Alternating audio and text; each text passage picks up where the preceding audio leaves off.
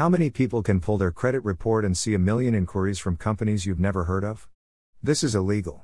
The only inquiries allowed to be on your credit report are those from companies that have offered you a firm line of credit. Meaning if there is no account to match to the inquiry, it has to be removed. Till next time.